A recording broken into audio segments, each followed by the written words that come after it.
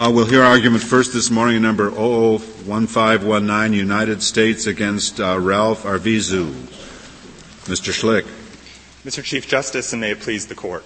Since Terry, this Court has held repeatedly that reasonable suspicion analysis requires a common-sense evaluation of the totality of the circumstances. The decision below is fundamentally inconsistent with that rule because it requires law enforcement officers to disregard potentially relevant facts when determining whether an investigative stop is warranted. This Court's decisions in Cortez and Socolow are especially clear in rejecting attempts to put categories of facts off limits.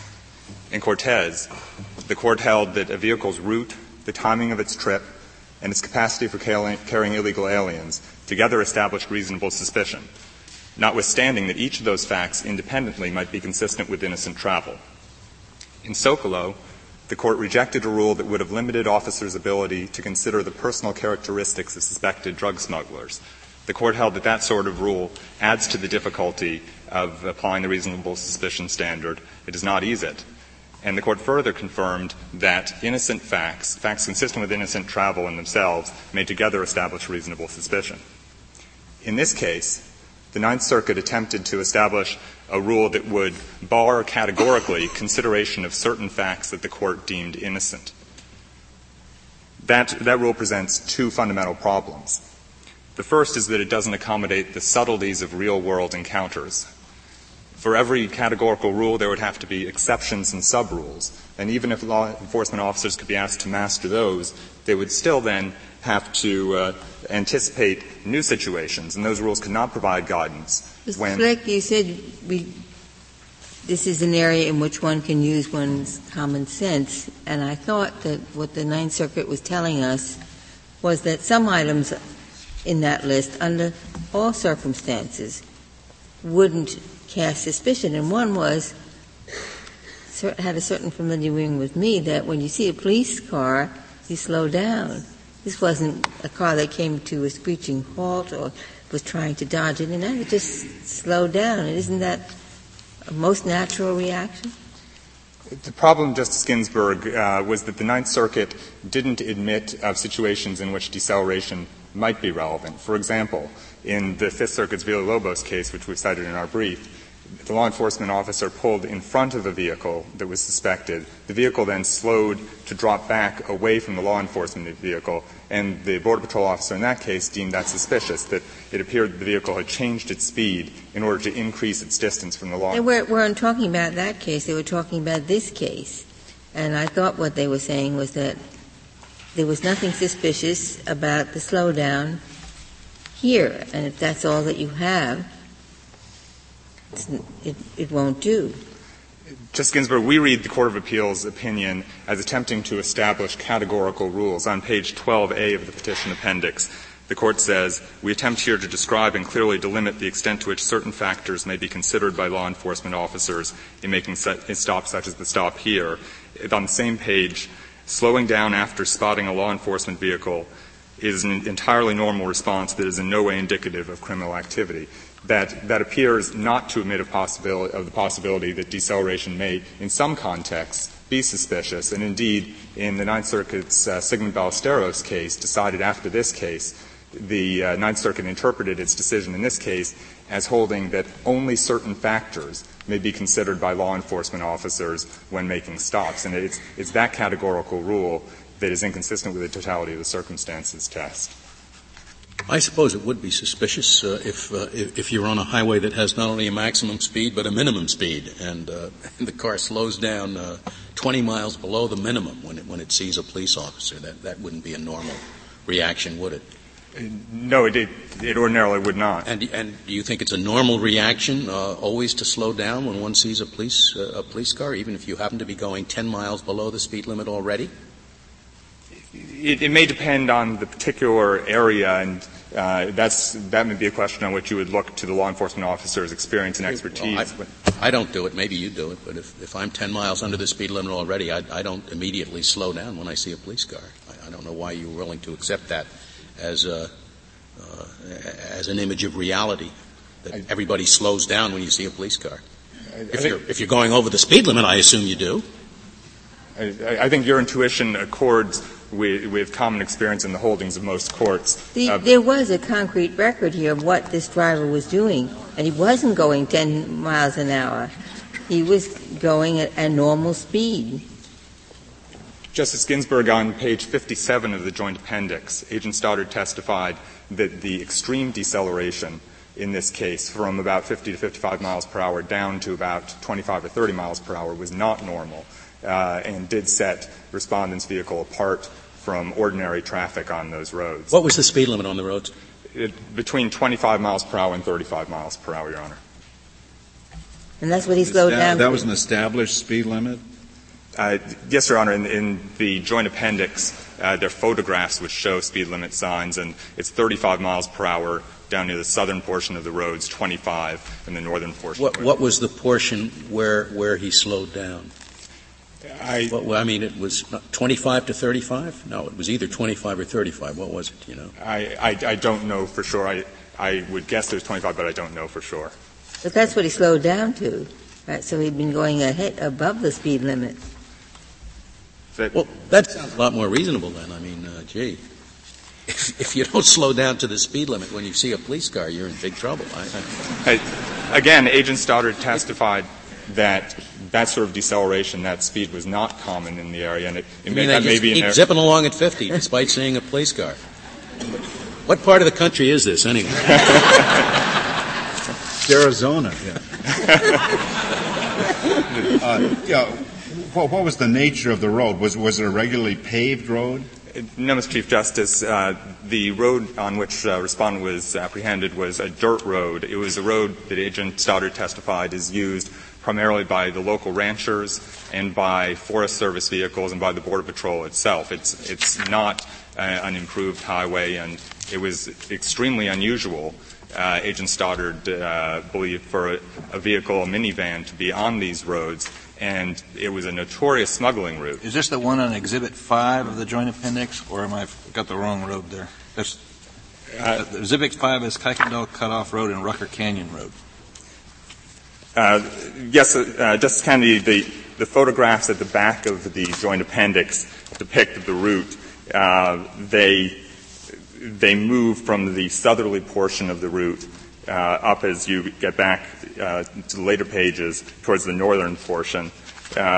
Exhibit 24, for instance, is the intersection of Kuykendall Road and Rucker Canyon Road, which is very close to where the apprehension occurred. The maps in the Joint Appendix on pages 155 and 157 show the area at issue, and you can see the first of those maps on page 155 shows the route beginning at the bottom of the page in the center, Leslie Canyon Road. Respondent then traveled, and that's paved for about 10 miles, about the first 10 miles near Douglas. Respondent traveled north on that road, and then at the T intersection that you see approximately in the middle of the page, by which point the roads become unpaved, headed right away from the Border Patrol checkpoint, away from the highway, which would take you north, through the dirt roads, proceeded up Rucker Canyon Road about 3/4 of the way up the page. That's an important intersection. He turned left rather than right, didn't he? I'm sorry, turned right at the intersection, at that T intersection where Leslie Canyon Road jogs right, then stayed on Leslie Canyon Road, took a left on Rucker Canyon, and that was a critical turn. Had he gone right, he would have been going towards the only recreation areas in the vicinity. And that might have explained the presence of cargo in his minivan. Agent Stoddard could see that there appeared to be cargo on the floor of the van. But he instead turned left, away from the only local recreation area, and on a route that if he then took a right onto Kuykendall Road, which is again almost in the center of the page near the top, between numbers 2 and 3. If he took that right on Kuykendall Road, then he would be circumventing the Border Patrol checkpoint, which is indicated by number 1 on the left-hand margin of the page. The idea that he would eventually go north on Kuykendall and then go west to rejoin 191 north of the checkpoint. That's right, and then head up to I-10, which would allow him to go to Tucson or Phoenix, for example. And it was that route which Agent Stoddard testified is a notorious smuggling route, very rarely used by anyone except ranchers and Forest Service personnel. Although it is a route that could have been used by people going up to the Chiricahuas. It's possibly wrong, but the district court addressed that possibility on page 22A of the petition appendix and said that would require a 40 or 50-mile trip over unimproved dirt roads. The most logical way to go is to take I-191 straight up to I-181 and then across to Chiricahua National Monument. That's particularly significant in this case because the registration of the minivan was to a block that was just 2 blocks from I-191 in Douglas. And that makes it all the more inexplicable that a vehicle that should know the roads would go out of its way to Leslie Canyon Road rather than just going 2 blocks, picking up the highway, and heading straight north. That's the route that you would take if it were a long-distance trip. I've said that the cargo couldn't be explained by the recreation area because it had already passed the turn on Rucker Canyon Road, but nor could it be explained by a long-distance trip because the highway is the road that you would take if you were headed on a long-distance trip with children with suitcases or overnight bags. Mr. Schlick, could I come back to the slowing up? I'm not quite sure what the government's objection to the court's opinion is. I would tend to think that it is true in the circumstances of this case that if somebody is barreling along at 50, sees a police car, and slows down to 25, that is not at all suspicious. Indeed, I might consider it suspicious if he continued barreling along at 50. So, if your argument is that in the circumstances of this case, the slowing down was suspicious, I don't think I agree with you. On the other hand, it is the case that the Court of Appeals seems to say that slowing down can never be suspicious. Now, which of the two are you objecting to? You really think that, that there was a proper suspicion in this case simply because the person slowed down to the speed limit when he saw the police car? In this case, Justice Scalia, the deceleration is not a factor on which the case would turn. There were other indications of nervousness, which I'd like to discuss in a moment. So as to that factor, your only objection is you can't be as categorical as the Court of Appeals put the point.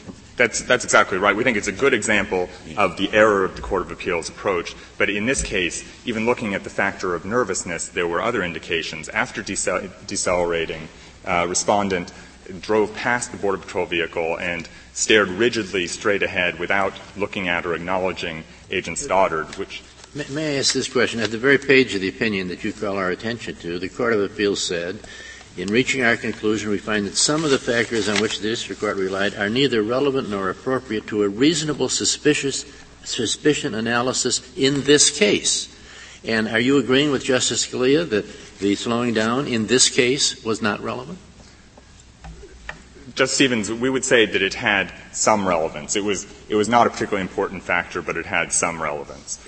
The Court of Appeals, I think... You think the Court of Appeals erred in saying that in this case it had no relevance? Yes, Justice Stevens. And what about not waving to the police car as you go by? I don't know, when I'm...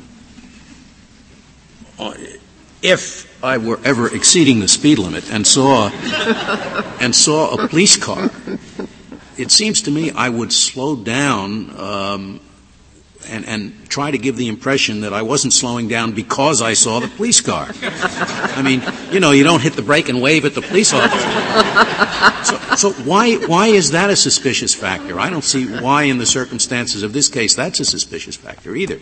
Agent Stoddard's testimony was that both respondent and his front seat adult passenger stared straight ahead. The respondent gripped the wheel very tightly in a position that Agent Stoddard deemed characteristic of someone who simply wants to melt into their vehicle if possible. Or maybe somebody who had been going 50 miles an hour in a 25-mile-an-hour zone.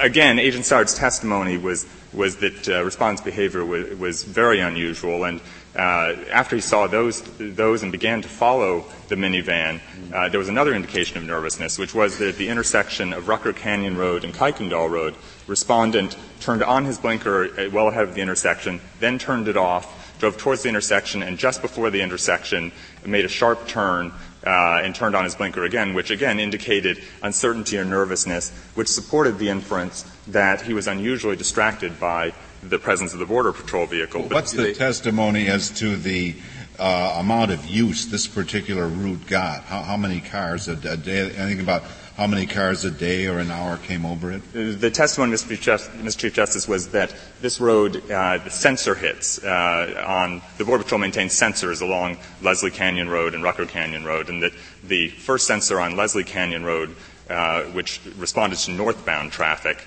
was triggered about once every 2 hours. That would mean one car every 2 hours? Correct. And that's directly relevant to the expected response. When you're in an area where one car travels approximately every 2 hours, you're more likely to acknowledge perhaps a friendly wave, another vehicle. This road was extremely remote, and again, most of the traffic was local vehicles from the ranches, and the minivan was a vehicle which was not only unusual by type for this road because it was not a four-wheel drive vehicle, but also had the capability of carrying a large amount of concealed cargo, which made it well suited to smuggling activity. This court noted in Brignone Ponce that is a factor that is potentially relevant when determining whether investigative stop is warranted in the border context. The second problem with the Court of Appeals approach, in addition to the fact that it can't comprehend the subtleties of real-world encounters, is that it's unrealistic to ask officers to put out of their minds facts that they see before them and believe to be relevant. Even if officers could do that, they would then be left to speculate about the hypothetical import of the imagined set of facts. And but one of the things the Ninth Circuit said is just looking at this laundry list, just to throw everything in, mix it all up, say it's suspicious that the driver didn't look at the police officer or didn't wave, but it's equally suspicious that the children did wave. So one characterization of that was damned if you do, damned if you don't. If you wave, that's no good, and if you don't wave, that's no good. And I think that the Ninth Circuit can't be faulted for saying it's not good enough just to list everything that happened and say it's everything the officer could perceive and say it was all relevant. Some of it is relevant and some of it isn't. Why, for example, did children — how old were the children, by the way? 12, 10, and 7. And the children were waving in the back, and something was to be inferred from that? They weren't simply waving, Your Honor, without turning towards the Border Patrol vehicle. They were waving forward. Correct. And the car, the Border Patrol car was behind them. Correct. It may be expected that a Border Patrol agent would have some experience with children's reaction to him and his vehicle. And in this case, he said he hadn't seen anything like this. It went on for about 4 or 5 minutes. It was methodical. The children waved together, facing forward, without facing Agent Stoddard. With respect to the damned if you do, damned if you don't argument, waving or not waving, the Court of Appeals ignored the fact that Agent Stoddard's testimony was that he deemed it suspicious that when the Border Patrol vehicle was stopped and respondent drove past, respondent didn't acknowledge him at all. After that, he turned and began to follow respondent's vehicle. And it was only at that point that the children began their odd waving. So it was a reasonable inference that having failed in his effort to avoid the Border Patrol officer's attention, respondent then went to Plan B, which was, we'll attempt to look like a family on an outing, and one way of perhaps deflecting the agent's suspicion is to have the children wave. But that resulted, from Agent Stoddard's perspective, in a very odd circumstance, and that's exactly the sort of situation that the reasonable suspicion analysis. To what extent, Mr. Schlick, do 3 judges, say, sitting in San Francisco or Los Angeles, or 9 justices sitting here, do we defer to the judgment in these matters of a Border Patrol agent on the scene? Ornelas, among other cases, addressed that, Your Honor, and held that it's appropriate to give due weight to the expertise and experience of law enforcement officers and local judges. And in this case, both Agent Stoddard and the trial judge deemed this route to be unusual, to be associated with smuggling. The trial judge deemed the factors that I've enumerated to be significant in the context of what was going on out there. And I believe those are the trial judge's words. We have to look at this in the context of what was going on out there. The cargo, for example, he considered the possibility that it might just be camping supplies. But he said that would be a possible inference were it not for all the other indications of illegality. So he correctly undertook to analyze the fact. May I ask this question? I get the impression in reading the officer's testimony, what he really did is once he checked and found where the car came from, where it was registered in a high drug area, that's what triggered his decision to stop the vehicle. And my question to you is, supposing all he knew was the very unusual circumstances of a family driving in an area that's mostly driven through by ranchers and not families, that fact, the rare amount of traffic on the road, and the location from which the car originated, would that be enough in your view? If you, as I understand it, aside all these rather unusual things like waving and slowing down and so forth, would those three facts be enough in your view to justify the stop? As I understand your question, no, I don't think they would be. But when you start adding factors such as missing the turnoff to the recreation areas, such as carrying the concealed cargo. Missing the turnoff is part of the location, as I say. The unusual location of the vehicle at the time of the stop. Is that, and the fact that it was not the normal, you normally see ranchers or border patrol people, you don't normally see families out there, and it's a road that is not usually used. I'm just wondering if the rarity of the general scene, plus the fact that that the officer did check and find that this vehicle was registered in the area known for drug smuggling, was that enough? I think you said no. In your hypothetical, Justice Stevens, is the fact that it was a minivan. Yes. Yes. If you knew that it was a minivan which was out of character, suited to carrying aliens, and knew that the route had been taken, that last turn onto Kuykendall Road, north, so that the minivan would not approach the checkpoint, then yes, there would be reasonable suspicion. In other words, what you're saying, I think, is that even if the Ninth Circuit were correct in disregarding the waving and the slowing down and the failure to wave once, you'd still have reasonable suspicion. Yes, Justice Stevens, it would be our position that even if you consider only the three factors that the Court of Appeals considered categorically in the analysis, that would be the route, the fact that it was a minivan, and the time. The time was a time when the Border Patrol was likely to have stepped down its surveillance. If the Court of Appeals held if you consider those factors, there was no reasonable suspicion, we would disagree and say even if you only considered those factors, there was reasonable suspicion. But the appropriate analysis is to consider all the factors collectively, and then clearly there were grounds for the stop. If the Court has no further questions. I have another question if you have the time.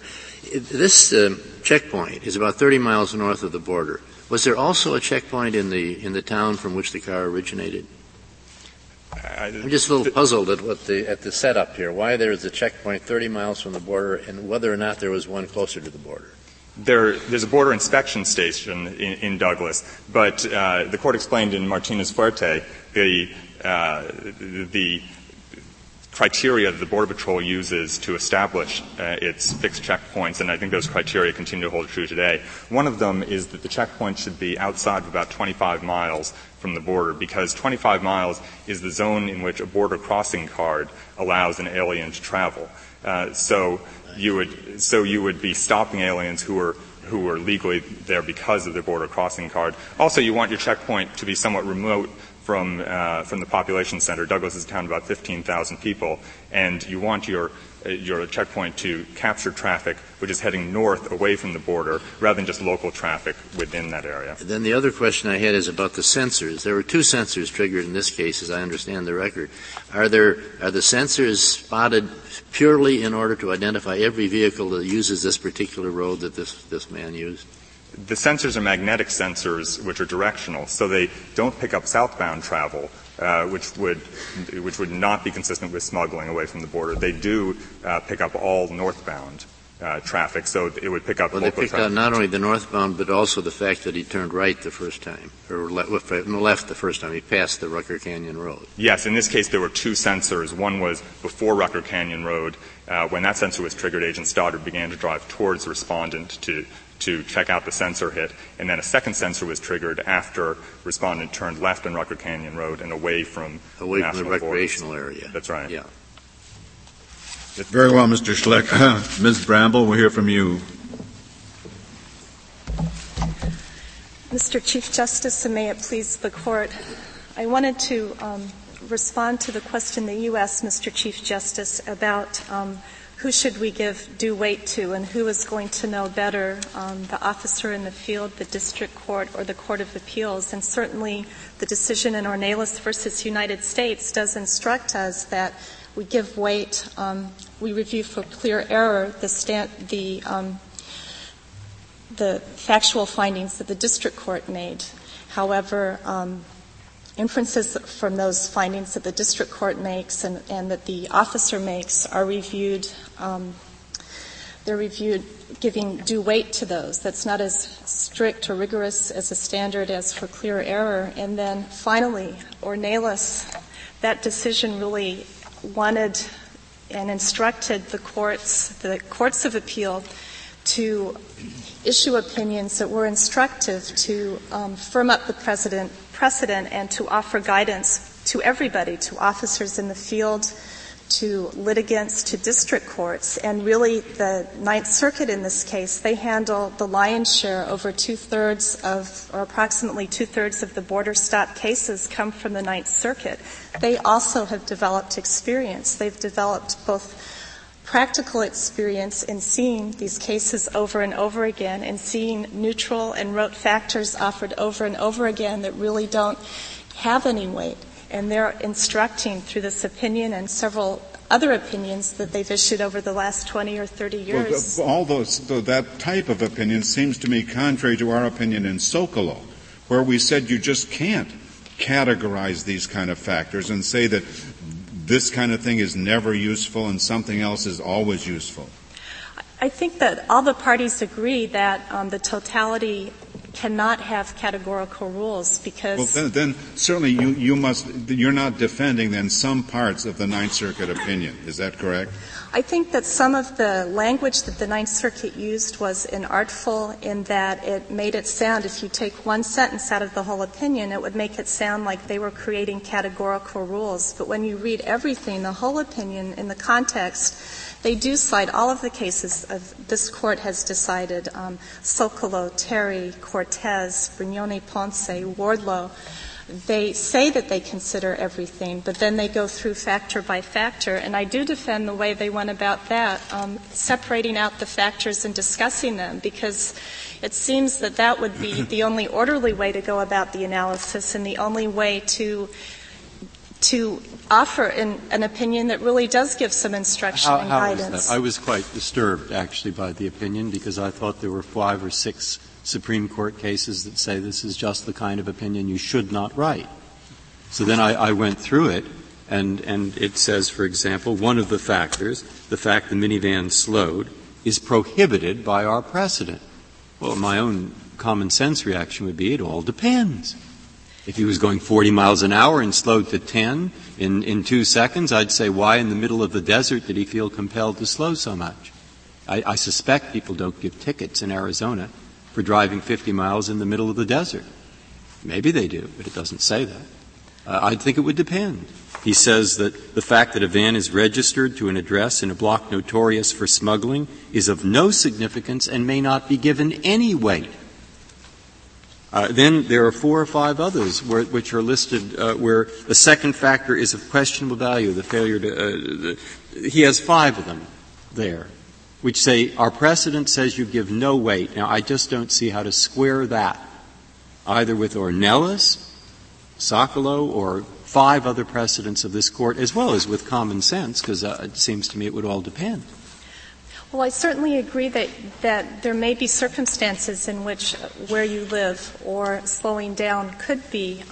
With respect to the first one, where they do say squarely prohibited by our precedent, they go ahead and then relate instances where slowing down, where they do find that this is suspicious. Just merely the act of slowing down, they have determined using common sense and I think a lot of the comments this morning illustrate that if maybe not a universal reaction, it's so common to slow down when you see a law enforcement officer that it's meaningless. Maybe we really don't know enough to say that. I was engaging in that conversation with the government's counsel, but in point of fact, I'm not sure what the reaction is, as Justice Breyer puts it, out in the middle of the desert. For one thing, I don't know whether Border Patrol officers can give speeding tickets.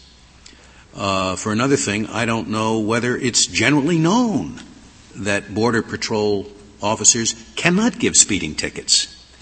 And therefore, I don't know whether it's indeed quite common out in the middle of the vast desert of Arizona for people to go barreling along at 50 miles an hour past a Border Patrol agent and ordinarily to wave and say hi. These are all matters that I'm sure the Border Patrol agent was aware of, and perhaps the district court.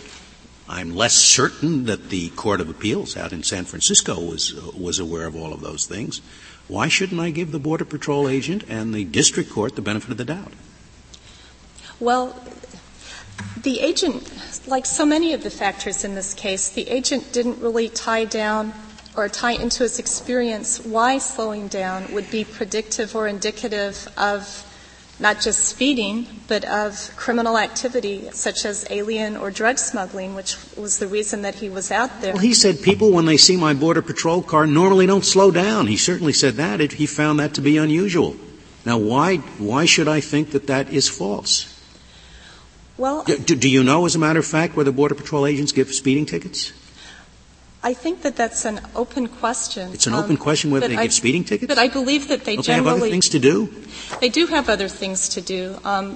I believe that if driving would be characterized as dangerous, where maybe the public was in jeopardy, that they would be authorized to make a stop. That just because someone is speeding or violating an Arizona traffic law, I don't believe that they would make such a stop. But I wanted to point out that the Ninth Circuit opinion went on, after they said that this factor was squarely prohibited, to say the kinds of ways that slowing down or a deceleration would be indicative of reasonable suspicion or would have some weight. And they characterized that as evasive driving, where perhaps a Border Patrol is seen and then there's an act of evasion as well as deceleration. Ms. Bramble, the district court ruled for the government in this case, and the Ninth Circuit reversed. And I don't see that in the district court's opinion, which the Court of Appeals was reviewing, that same laundry list that appears in the Ninth Circuit's decision. So what I don't understand is, if you just take the district court's opinion, what did the district court rely on that could be questionable? The district judge did not rely on the children waving, as I recall. Well, the district court judge did refer to that, but what the Court of Appeals picked up on, which the district court didn't, was all of the inferences and subjective beliefs that this waving entailed, because it wasn't just the children were facing forward and waving forward, so it was a big leap that they were even waving at the agent to begin with, and an even bigger leap that the agent made that they were coached to do so, presumably by the driver or the adult passengers. And that's what the Ninth Circuit seized on. And another big deficiency with this is, how does waving, or waving in a mechanical, odd way, as the district court found, how would that be tied in to criminal behavior? And the record doesn't indicate how. How do we know from the record what kind of wave it was? What he says in his testimony is they kind of stuck their hands up and began waving to me like this. Well, I'm sorry. There we are. Okay, now the person who saw that was the district judge, and the way it was characterized by the policeman is it wasn't in a normal pattern. It looked like they were instructed to do so. And without being able to see what he did, it's a little tough for me. And so I don't know what the courts both say is it doesn't add much. The odd thing about the Court of Appeals opinion is it seems to suggest because it doesn't prove the case, it's not relevant. Now, I mean, what's the response to that? Well, I think that goes to the heart of the issue presented by this case, which is what can the Court of Appeals exclude as factors, even if they do it on a case-by-case basis. Can they look at factors and just say, you know what, this is so marginally relevant or completely weightless, that we're not going to count it in the equation. And although I don't defend But it does seem as though the Ninth Circuit was trying to suggest that no other court could consider it in the calculus either in the future, and was making some kind of effort to develop some more rigid guidelines than we've seen in the past. Let me tell you what concerns me, very frankly. We live in a perhaps more dangerous age today than we did when this event took place. And are we going to back off from totality of the circumstances in an era when it may become very important to us to have that as the overall test? And I'm concerned that the Ninth Circuit opinions seem to be a little more rigid than our precedents require or that common sense would dictate today. Well, I certainly agree that totality and reasonableness has to remain flexible, and that given the times that we live in, that perhaps adjustments are going to be made. Thankfully, this case, I don't think, presents the specter of that. And it seems that what the Ninth Circuit tried to do in this case was to really provide some meaningful guidance. They could have just listed the factors in a very straightforward way without any discussion and just said, you know what, we add all these together and there's no reasonable suspicion. And we probably wouldn't be here today. However, what they tried to do, I think, is to provide some guidance for everybody, because when we get these cases When we have said that the test is totality of the circumstances, the amount of guidance that can be provided by a court is somewhat limited. It is, but there's a surprising repetition of factors. This court surprising repetition of factors by the Ninth Circuit. Yeah. Well, even this court in Ornelas recognized that certain fact patterns were similar, such as Sokolow and Royer, and a few others that really, given how fact-specific they are, there really is, especially when you start looking in border areas where, for instance, there are a number of stops where there are checkpoints and people claiming that perhaps these people are on the road for checkpoint evasion purposes. Yeah, but checkpoints vary too. The checkpoint north of San Diego is in a heavily populated area where things may be quite different than out here in the Sulphur Springs Valley where there aren't very many people. Well, sure. It seems that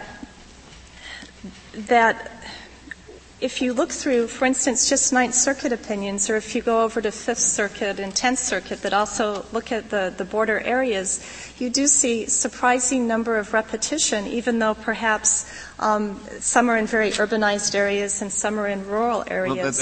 Well, that's true. The officers are trained to tell the district court, the finder of fact, all of the factors that entered into their judgment.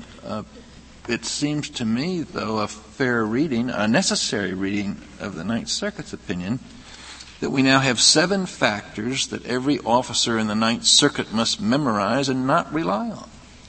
And I just don't see how that's consistent with the ability of the police to form their work, or consistent at all with our opinions. And as the government has told us, the Ninth Circuit itself has construed this opinion in subsequent cases precisely that way. Well, the Ninth Circuit, even since this opinion, still examines all of the factors. They still look at the totality, even in the Sigmund and Ballesteros case that the government cited in its briefs. However,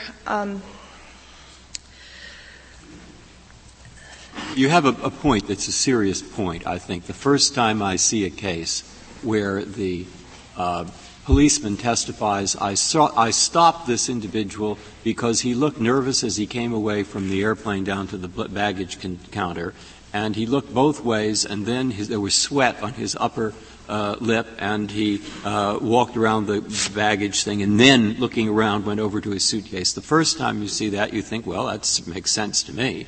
But when you see exactly the same thing 15 times, you begin to wonder. Now, that, I guess, is your point. Well, okay. Well, now, what do we do about that? I had thought that the way to deal with it is totality of the circumstance is the way to deal with it, not having rigid rules that say you can never consider whether he was sweating or wasn't sweating. In other words, I don't see how a rigid rule helps. It puts too many cases on it gets the wrong cases, doesn't draw a sensible line. Now, what's your view of that? I see your problem. I want to know the solution. Well, I think that the solution is to allow courts like the Ninth Circuit and other circuits to say, look, we see the same thing time and time again, and it really has very little or no meaning. Officers, we want you to tell us why this factor is suspicious. It's not going to be enough anymore to come in and just say he looked nervous, he slowed down.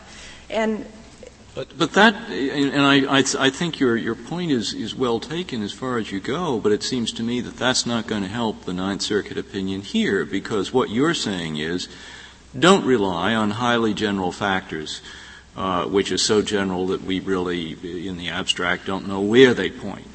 Be more specific. Give us facts, not conclusions. But that's not what the Ninth Circuit said. The Ninth Circuit, in effect, said, well, we're simply going to exclude certain categories of fact. Well, as I said, the language the Ninth Circuit used could have been a lot more clear and a lot more Well, it might have said what you said, but it didn't say what you said. Isn't that so?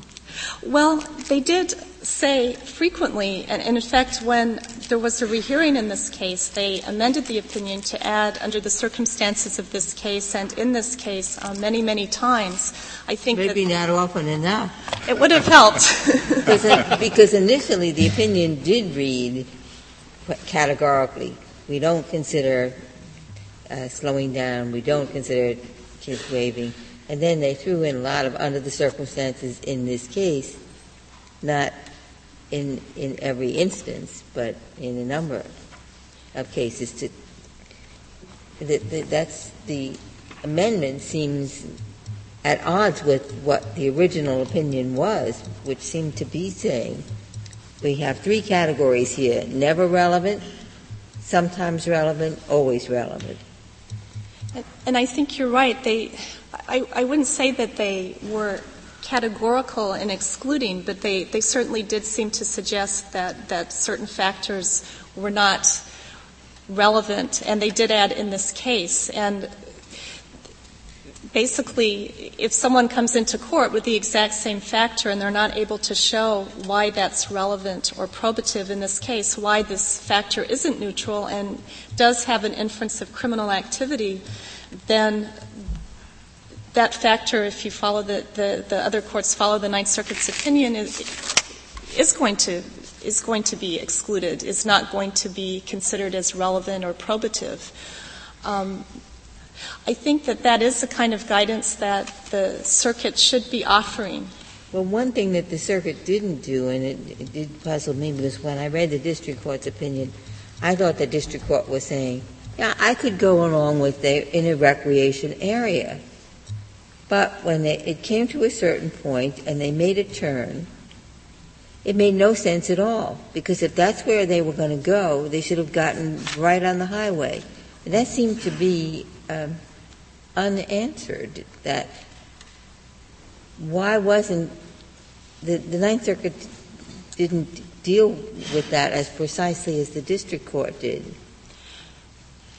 That's true, but the Ninth Circuit did point out, and if you look at the map that's on page 157 of the joint appendix, that's the map that we submitted in connection with this case and that the district court and the Ninth Circuit considered. It shows that it's got a lot more detail as far as a lot of the destinations, and when the government said that really there weren't any destinations beyond Rucker Canyon, beyond where the stop where you turn onto occurred. Kuykendall? Yes. Yeah. Once you turn onto that road and you keep going, you can see to the east there's a number of campgrounds, a number of areas, including the Chiricahua? Yes. Yeah, but to go from Douglas to Chiricahua National Monument would be extremely odd to go the route this minivan took. You'd go up 191 and cut over above the checkpoint. Well, the van was appropriate for that road and the conditions, and I would point out that when the agent had... But if it's appropriate, if it's also appropriate to go on a paved highway, I take it. Well, sure, but... I mean, why would you go up this very winding road to a place that you can get to much more quickly by going up a paved highway? It might be a matter of preference and taste, but these areas are beautiful. And all of these factors, as Justice Breyer said, we're not saying that they would prove guilt beyond a reasonable doubt or that they would amount to probable cause. But all we're talking about is reasonable suspicion. But it isn't suspicious for a family from Douglas to use a road that leads right from Douglas that starts out 10 miles paved to go through a beautiful area up to perhaps Chiricahua Monument or some of the areas along there. You can't. It's obviously nothing criminal. But what did the respondent say, that he was going to meet somebody there? That's correct. Well, how does that tie in with going to a recreational area? Well, it really doesn't, because we know that he was involved in illegal activity, but that's the hindsight of what the officer found after the stop. And Would you comment on a phase of the case that keeps puzzling me? The sensors on the road. It must be that there was some suspicion on every vehicle that went up here, because I guess the first sensor that was triggered caused the officer to go over and take a look at the vehicle. And it happened rarely enough, so you make a special examination of every vehicle that trips a sensor, and then if they trip the second sensor, they're doubly suspicious. And how relevant is that in the whole picture?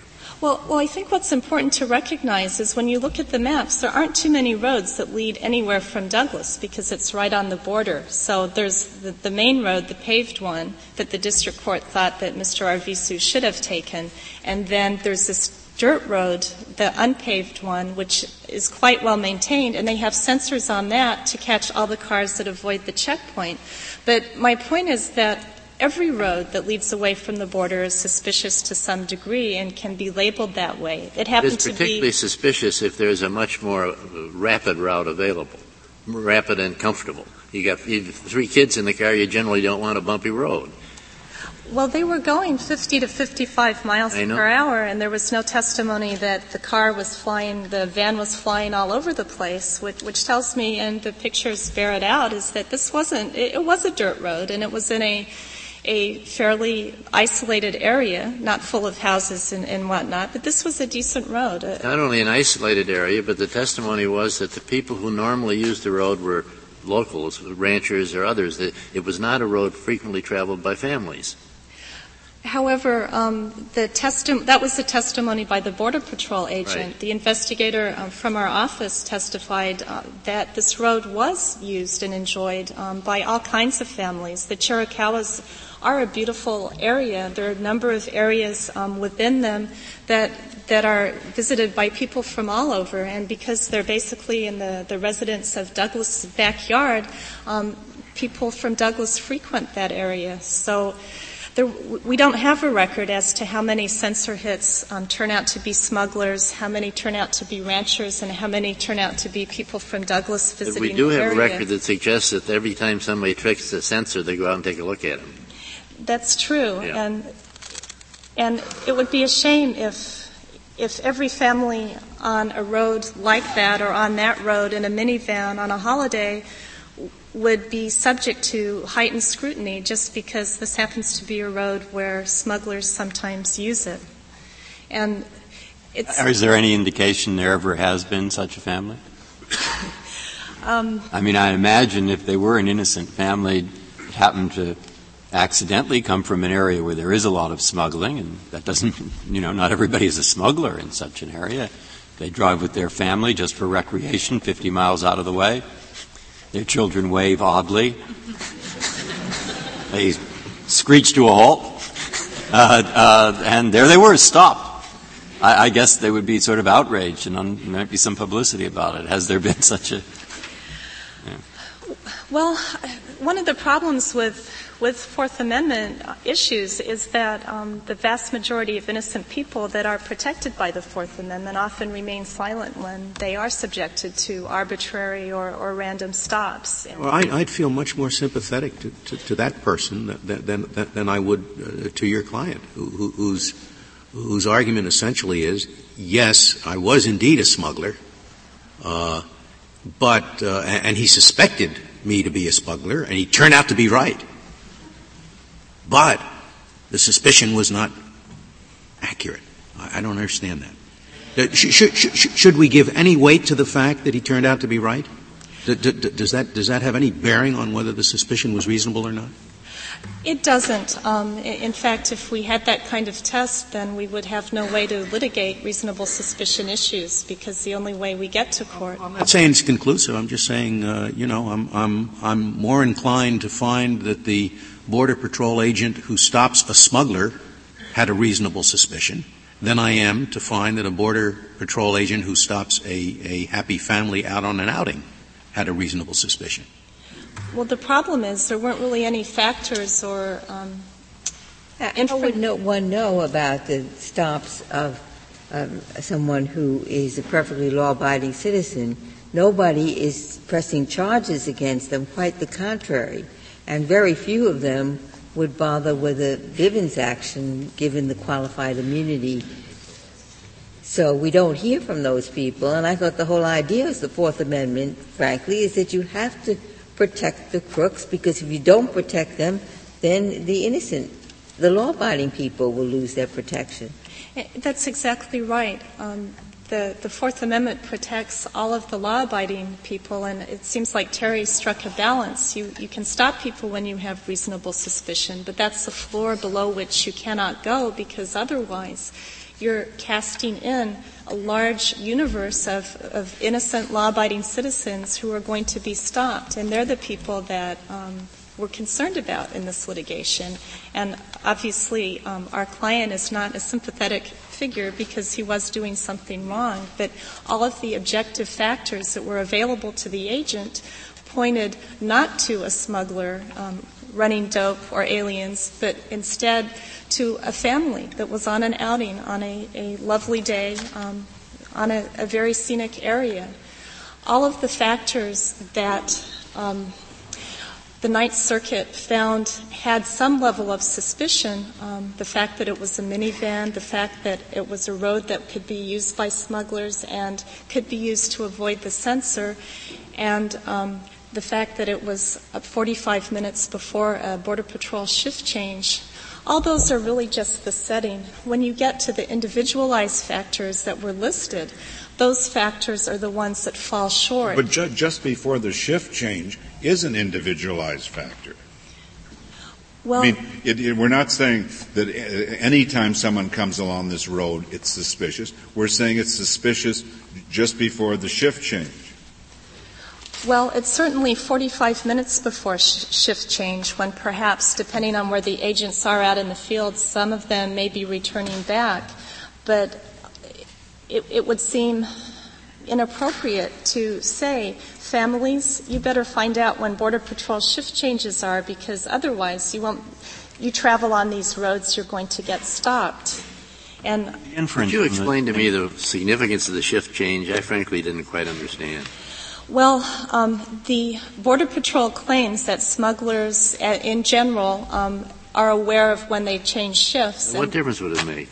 Does that make? Well, the thought is that smugglers would then think they're getting by because all of the agents are at the station. The truth of it is we see this factor so often throughout the published cases that it seems a strategy, if it is one, that does not work, because But the idea would be that the Border Patrol agents were all at the checkpoint and wouldn't be out in the field to be able to follow up on any information from the censor.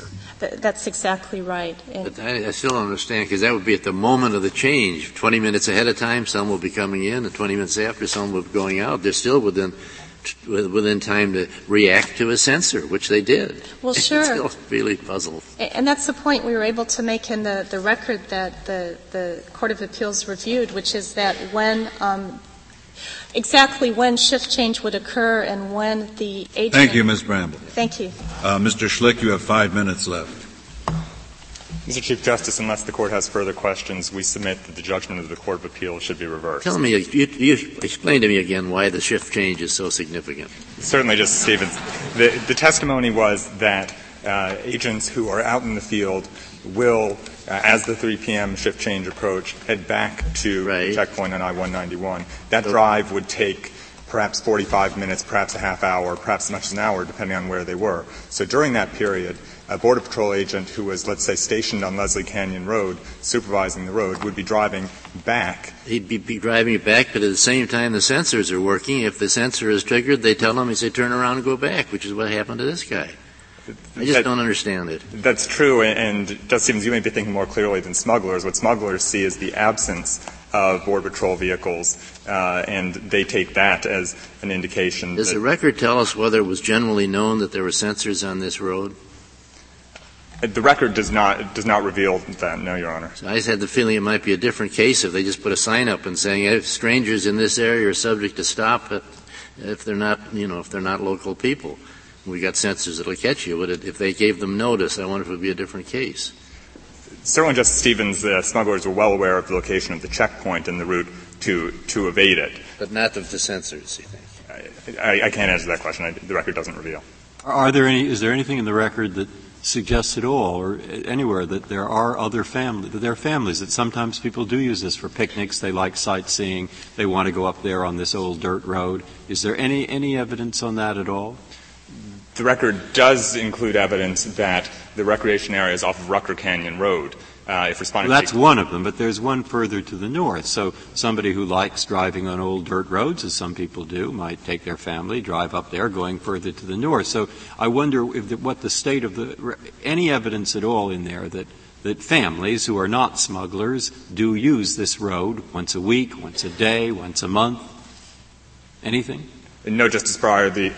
The testimony was that recreation area to the north existed.